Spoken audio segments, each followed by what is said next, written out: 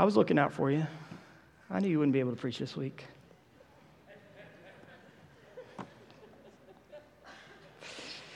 If you have your Bibles and you would like to, please turn to Genesis 3. Genesis 3. As you turn there, let me pray. Almighty God, eternal and compassionate, whose word is a lamp to our feet and a light to our path, open and enlighten our hearts that we may understand purely and clearly your words. May they transform us according to this exact understanding, that we may never be displeasing to your divine majesty. Through Jesus Christ our Lord. Amen. Well, now that Chris is back and you have somewhere you can direct all of your complaints, let's start with something really controversial, all right? There is something wrong with the world. No? Not controversial, is it? In fact, that's the universal experience of all mankind. This world is not the way it should be. But we cannot fully appreciate this reality, nor the solution, without knowing how the world got in this state in the first place. As we spend the next 9 weeks, which we will do, considering how and why the Son of God took on flesh, we need to go back to the beginning. When we do, we begin with our text tonight.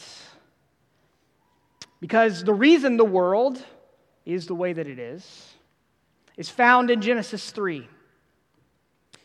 The story of the fall of Adam and Eve is not a theoretical thought exercise. It is not an analogy. It is not a fable or a cautionary tale. This is history. And this is God's own explanation for why our world is the way it is and why you and I are the way that we are. And yet, it contains a hint of the hope that we have for redemption from this fallen estate. There is a universal sense in all people that this world is not as it should be. And our roots of discontent and the longing in us for a better world, the roots of those things lie in our passage. Why do human beings die? Genesis 3 tells us. Why is work difficult? Genesis 3 tells us. Why is nature hostile to human life? Why do we hurt the ones we love the most? Why do we suffer when we are emotional and mental pain? Why are we alienated from God when we are made in His image?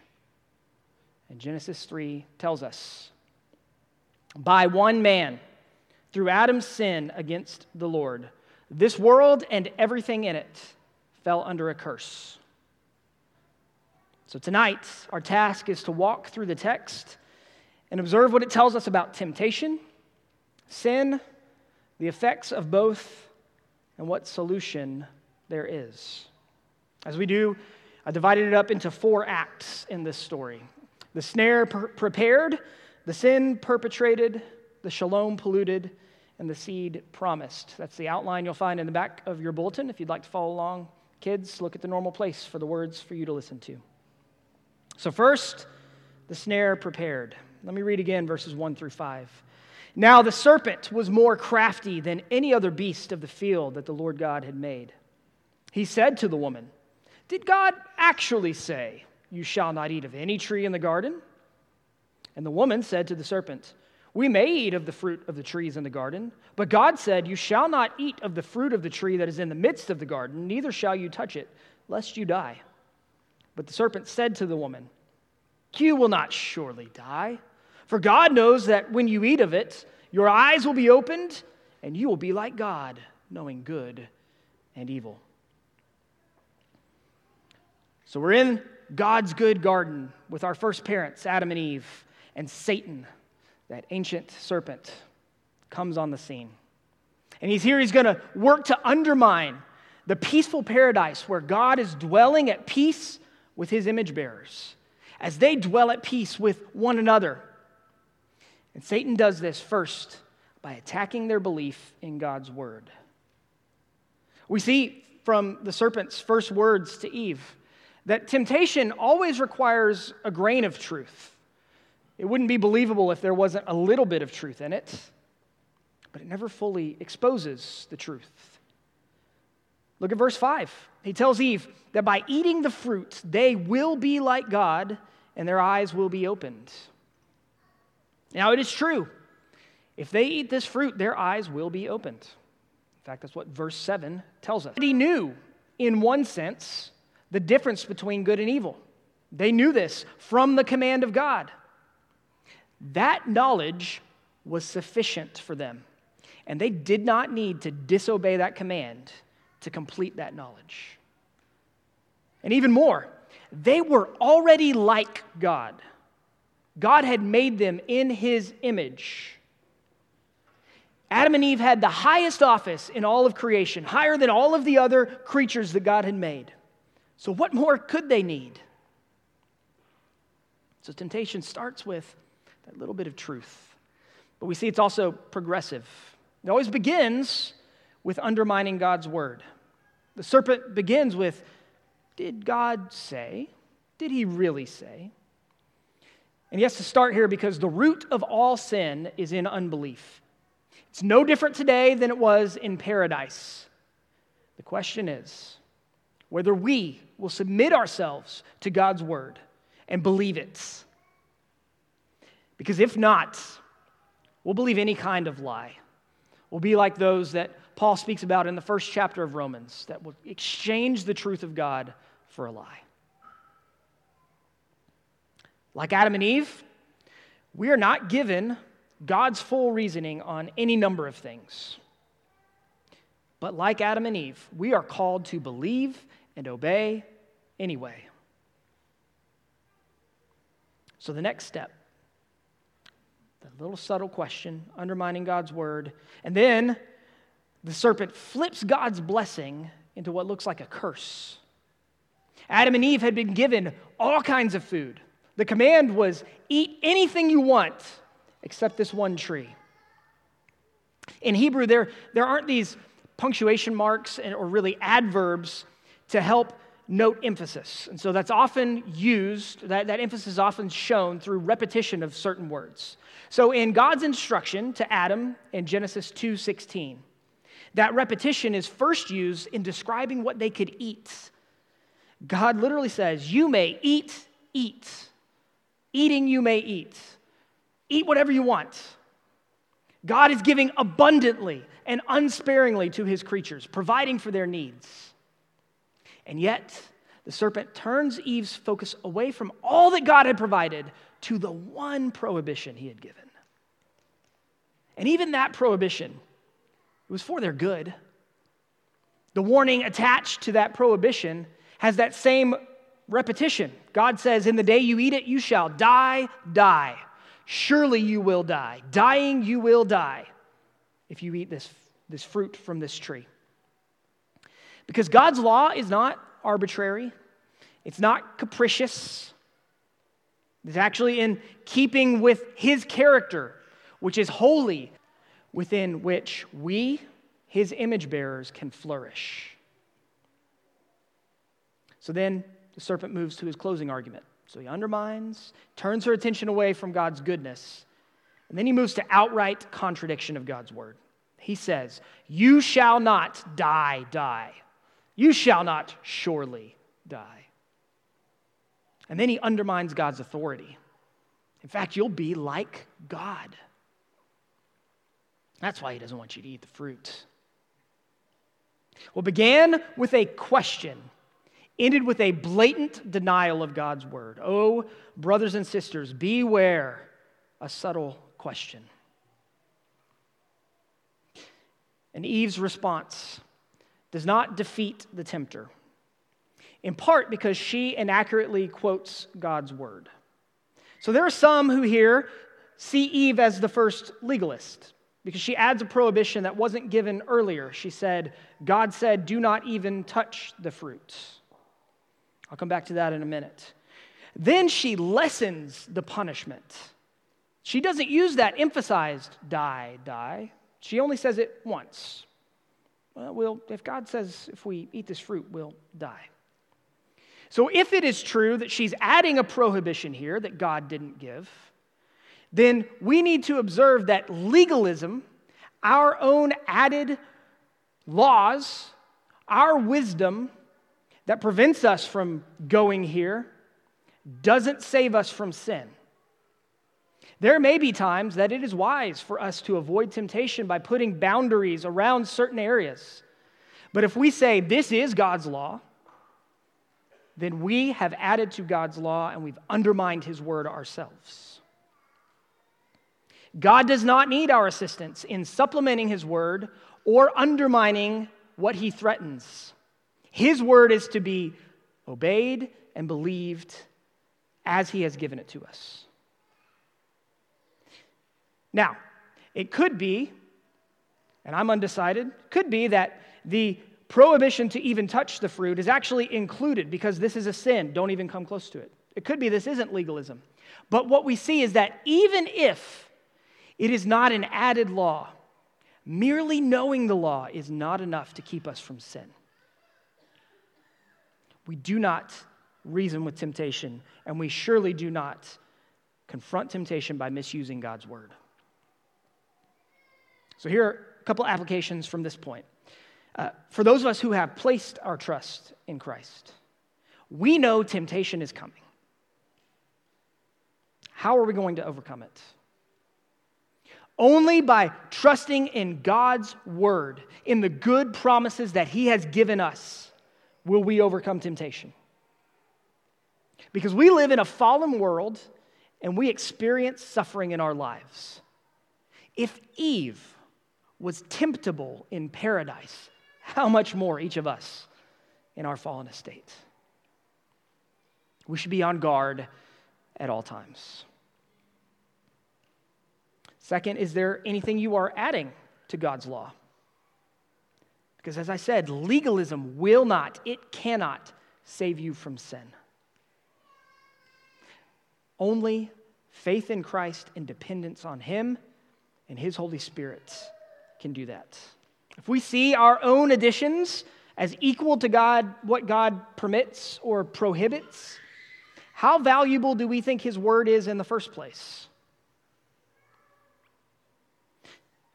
Finally, as we see, there is a warning to be heeded from these verses. God keeps His word. Those who break His law will receive the due punishment. All right, so the snare has been set. The trap is there. Now let's turn our attention to the sin itself. Verse 6. So when the woman saw that the tree was good for food, and that it was a delight to the eyes, and that the tree was to be desired to make one wise, she took of its fruit and ate. And she also gave some to her husband who was with her, and he ate. We must understand that at its core, sin is rebellion. And by twisting and lying about His word. Even further, he's rebelling against God's representatives in the garden, those who are God's image bearers on this earth. But Satan's rebellion is different than man's rebellion. For one, it doesn't have those cosmic effects on all of creation that Adam's sin will have. Because neither the serpent itself nor Satan, who is working through it, is God's image bearer, the one representing God in the world. For Eve, the rebellion of her sin, comes about that in being deceived, she gives in to temptation. Because she listened and believed the serpent rather than the word of God, she stopped seeing the fruit for what it actually was, death. Instead, she set herself up over God and His word to judge for herself what is right and wrong. When Jesus was asked to sum up the law, how did He do it? He said, "You shall love God and love your neighbor." And here in this first sin, Eve fails on both accounts. And in our church, in our theological tradition, we really like being precise about theology. So here's another lesson we can learn from this. We like to think and talk about words and definition and be precise. What Eve shows us here is that assenting to the definition of a sin does not give us power to avoid it. Just because we say, yes, this is a sin, doesn't mean that we won't commit it. Think about your life. Think about the things that you do that you know are wrong. You don't do it because you disagree with God that it's wrong, at least intellectually. This is because we're not only thinking creatures. We are embodied beings with appetites and desires and love. So sin, while it is rooted ultimately in unbelief, not believing God's word, it's an expression out of our disordered love. So think about how ingenious the temptation is. The serpent begins by planting the seeds of unbelief, getting Eve to question God's word. But then he appeals to her pride, tempting her to presume that she could become God's equal. And then Eve's desire was awakened and she's caught in the tempter's snare. In this moment, Eve is loving herself more than God. She fulfilled the desire of the flesh. She saw it was good for food. The desire of the eyes. The fruit was a delight to the eyes. And the pride of life. It was desired to make one wise. In fact, in the face of this deception, even the command not to touch it doesn't help her, because the deception caused in her a fear of missing out. Almost as if she said, "Why should I care whether I die? What is life without tasting this fruit?" And all of that adds up to her violation of the law to love God. And then the scripture says, and she gave to the husband who was with her. She also did not love her neighbor as herself. She didn't keep this sin to herself. She didn't immediately turn away to prevent it from spreading to others. Her first inclination was to spread it to the nearest and dearest. At this point, you may be thinking, I read the title. The title of the sermon is By One Man. And so far, all you've mentioned is a talking snake and a woman. If so, you're following along with exactly what Moses wants us to be thinking. Moses, who wrote Genesis. While all this is happening, where is Adam? What is he doing? He was the one to have dominion over creation. In fact, he's the one that gave the serpent its name. Adam, not Eve, was the original recipient of the command, the keeper of God's word. He was the original prophet of God, receiving God's word and declaring it to his fellow image bearers. He was the original priest in God's temple garden, with the charge to work and to keep the garden, the same words that are given to the Levitical priests later in the tabernacle. Adam was the king, the Lord's vice regent, whose job was to execute God's justice in the world in keeping with God's law. And as a husband, he was called to protect his wife. He was to love and to cherish his wife. And the truth is, unlike his wife, Paul tells us in 1 Timothy, he was not deceived. His act was utter, willful rebellion. And in this, he failed his vocations both as husband and keeper of the garden. When he ate the fruit, he did exactly what he knew he was not to do. And in this act, he was the covenant representative, standing for all of mankind to follow him. We know this because Hosea 6:7 tells us, but like Adam, they, meaning Israel, transgressed the covenant. So when Adam acted here, he was not acting on his behalf alone. This time in the garden was a test which he failed for himself and for all his posterity to follow. In Romans 5, which we heard in our New Testament reading, it tells us how that sin affected all of us. Therefore, just as sin came into the world through one man, and death through sin, and so death spread to all men because all sinned. Because of one man's trespass, death reigned through that one man. One trespass led to condemnation for all men. By the one man's disobedience, the many were made sinners. We might bristle at the implication of this representation. We might be tempted to think, this is unfair. This is unjust for Adam to represent me. But in reality, this is at the heart of all Christian doctrine. Because if imputation is unfair, then we cannot be saved by Christ's work. And by arguing against how God set up this covenant relationship, we're committing the same level of rebellion and unbelief as Adam, because God's word has revealed this. So we show ourselves that we're actually well represented by his failure. We would do the same, probably a lot sooner if you're like me. Plus, if we're honest, when we look around, the world that we inhabit looks a whole lot like what God says the Genesis 3 world will look like. So when Adam fails as covenant representative, there are several implications for all of his descendants that would follow. Since the fall, we are all born dead in sin and trespasses. We are all naturally, by nature, God's enemies. And as such, we do not seek God or desire to love him or our neighbor.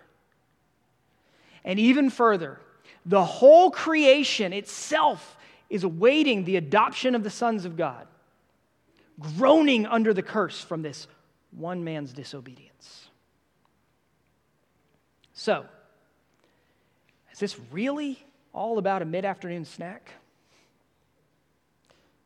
And we can answer, as you probably have heard me say many times, yes and no. Yes, from Adam and Eve's perspective, and that's why it's so foolish. They weren't hungry. They weren't deprived. They could have easily shrugged off the serpent and found something else to eat.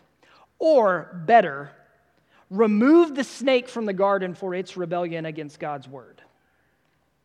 They would have lost nothing in doing that. And yet they allowed themselves to elevate this one thing to an ultimate level. This is the root of idolatry.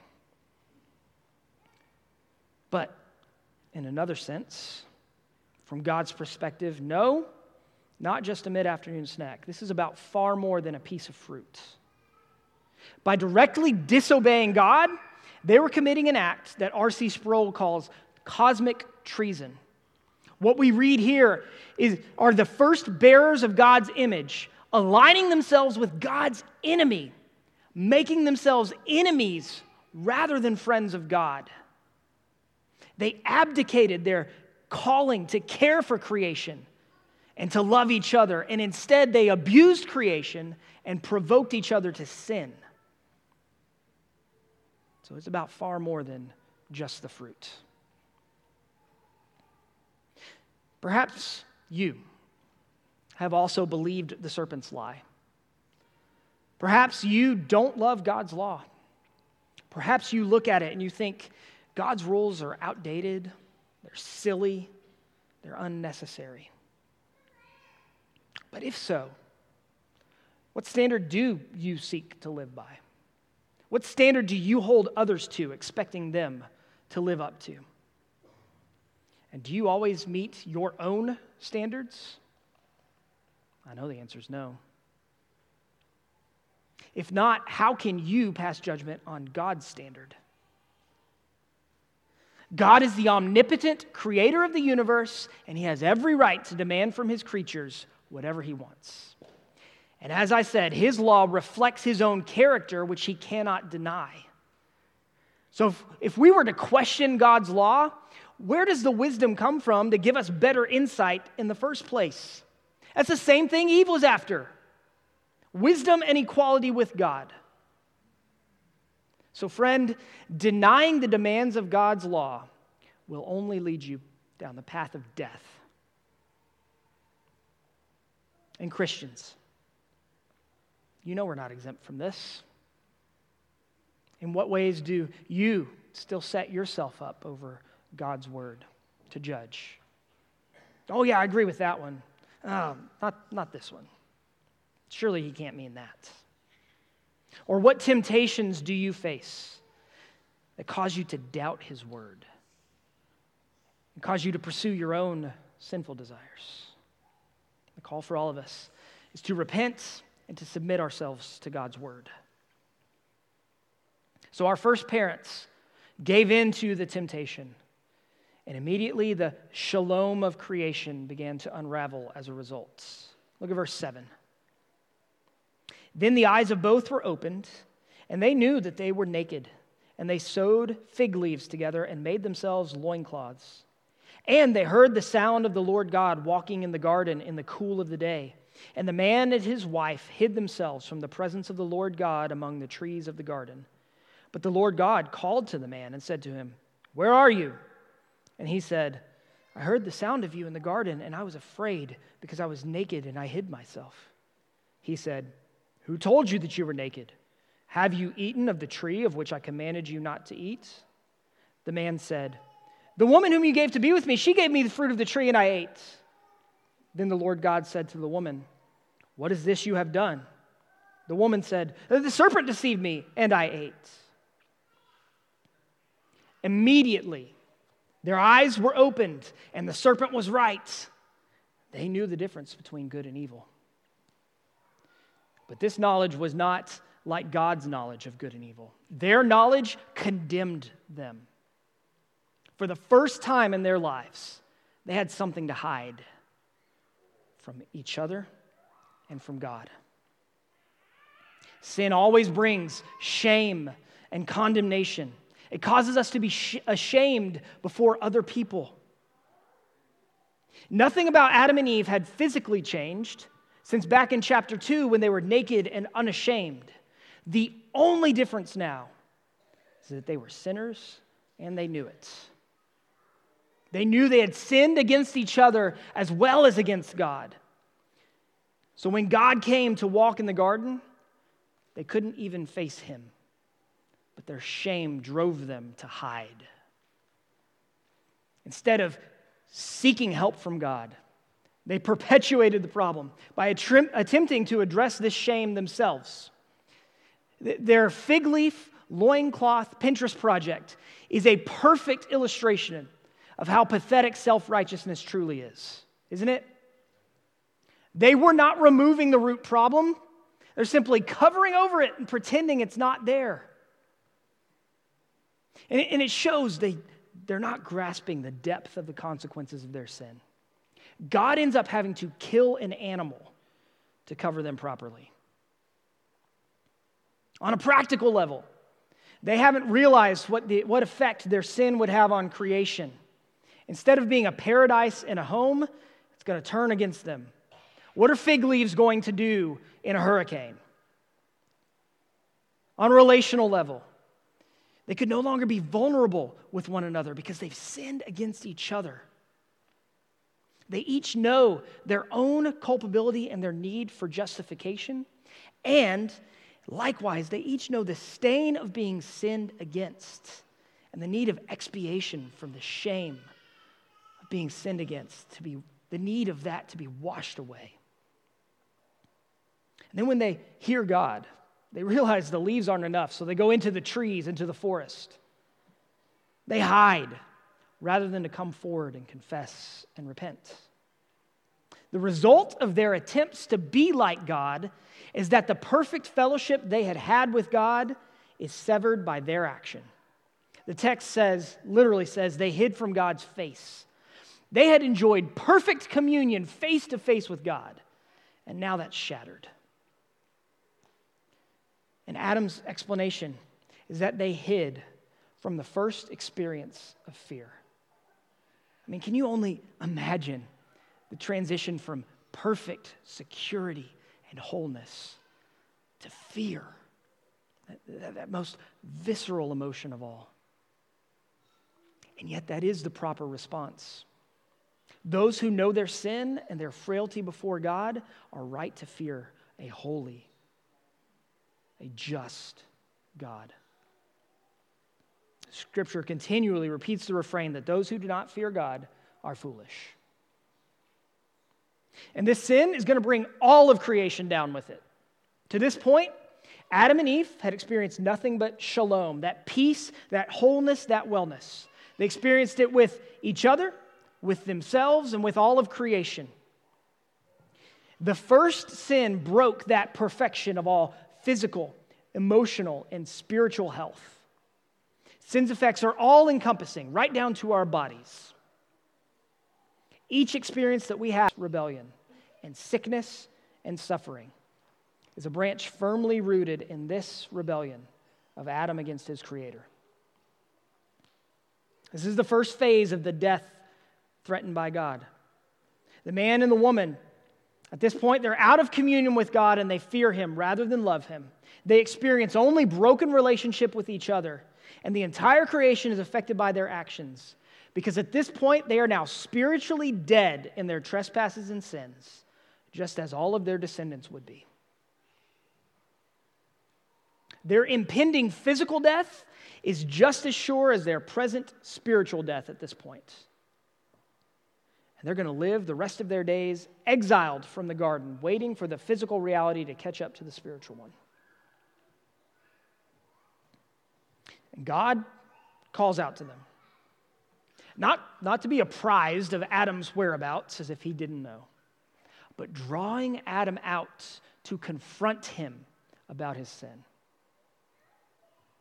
The fact that there is a discussion at this point at all is very merciful on God's part. You realize that, right? God would be justified in killing Adam and Eve right then and there, no questions asked. That was the promise attached to the prohibition. But don't we also see here just a clear mockery of the serpent's promise that they would be like God? It's as if God is saying, Adam, if disobeying my command made you like me, come stand face to face as my equal. Adam's fear proves that the serpent lied. Their sin did not make them like God. Adam's response is true, technically, but it's incomplete.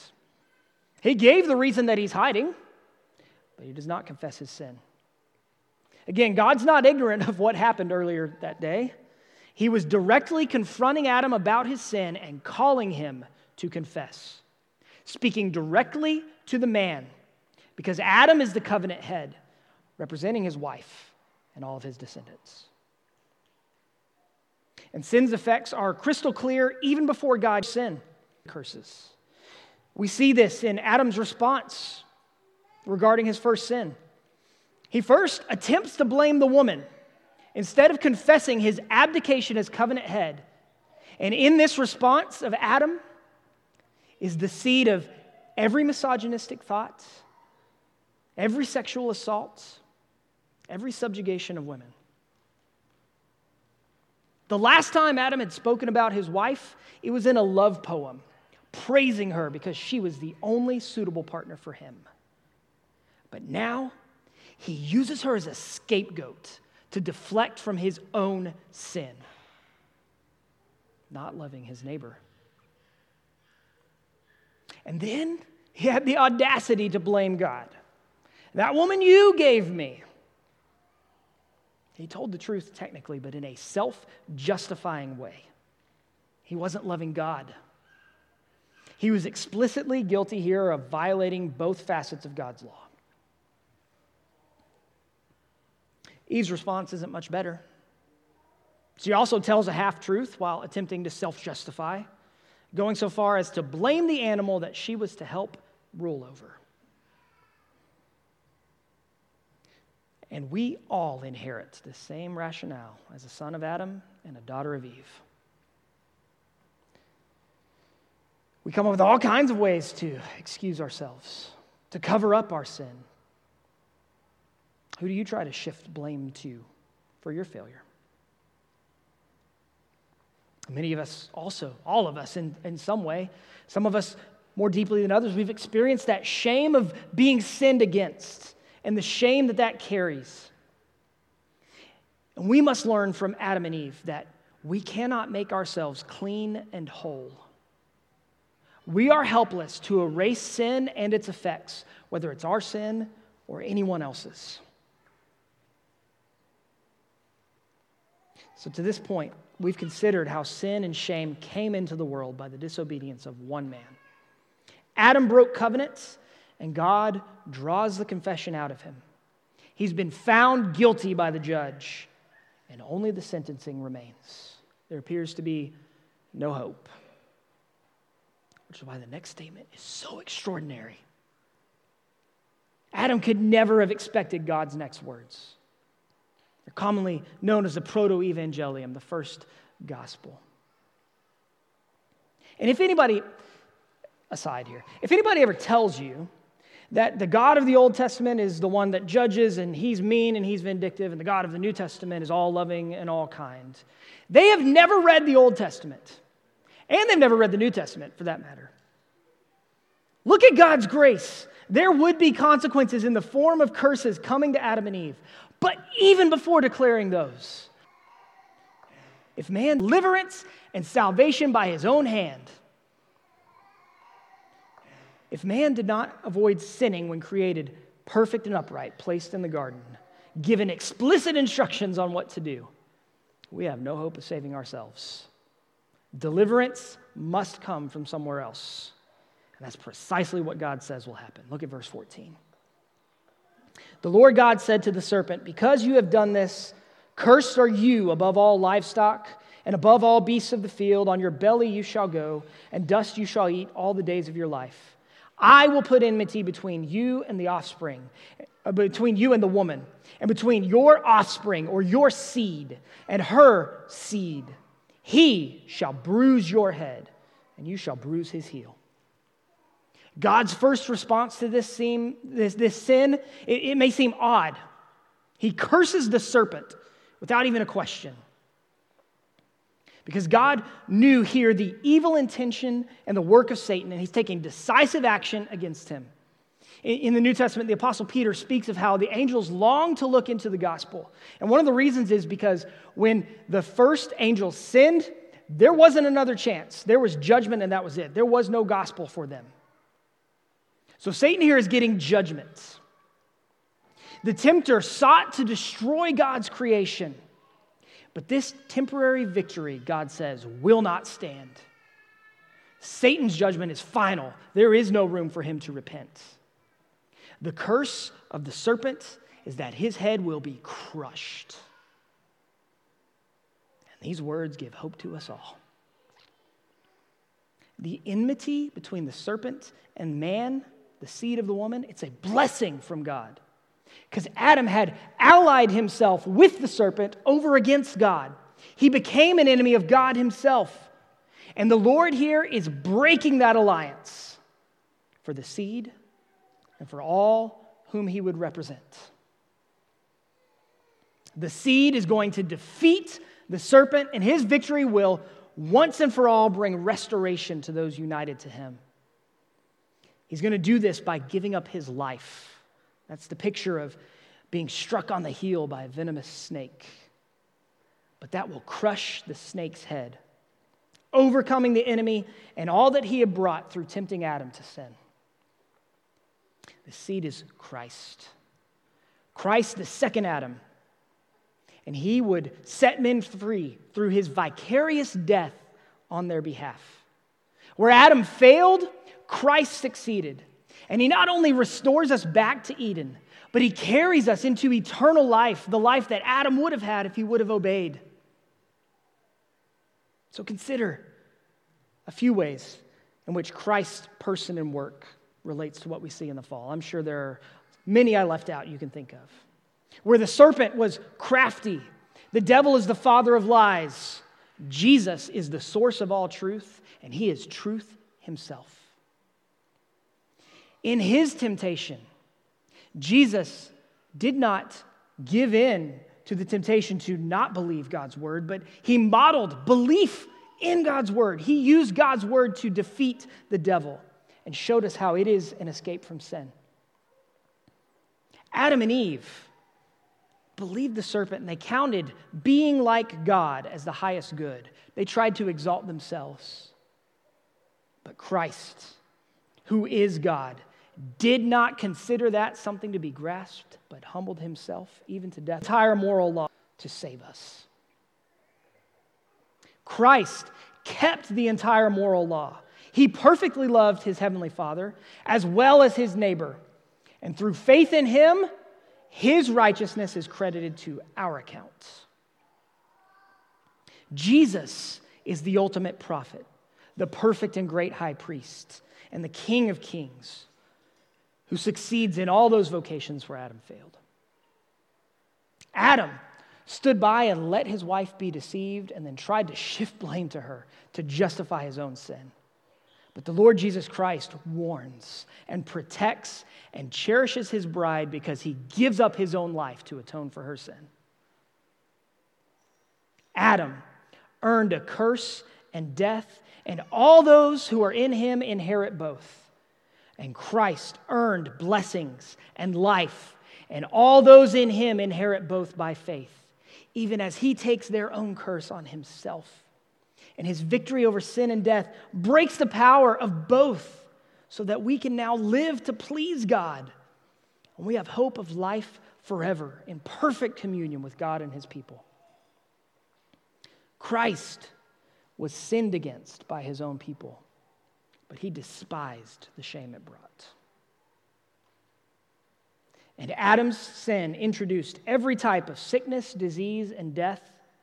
And Jesus not only bore our sins, but our griefs, our sorrow, our disease, and overcame them all to restore us to shalom. All the rest of redemptive history, everything we're going to see in the next 8 weeks, is an unfolding of this glorious promise, a sacrificial death that breaks the serpent's power. Romans 5:18-21 sums it up. Therefore, as one trespass led to condemnation for all men, so one act of righteousness leads to justification and life for all men. For as by the one man's disobedience the many were made sinners, so by the one man's obedience the many will be made righteous.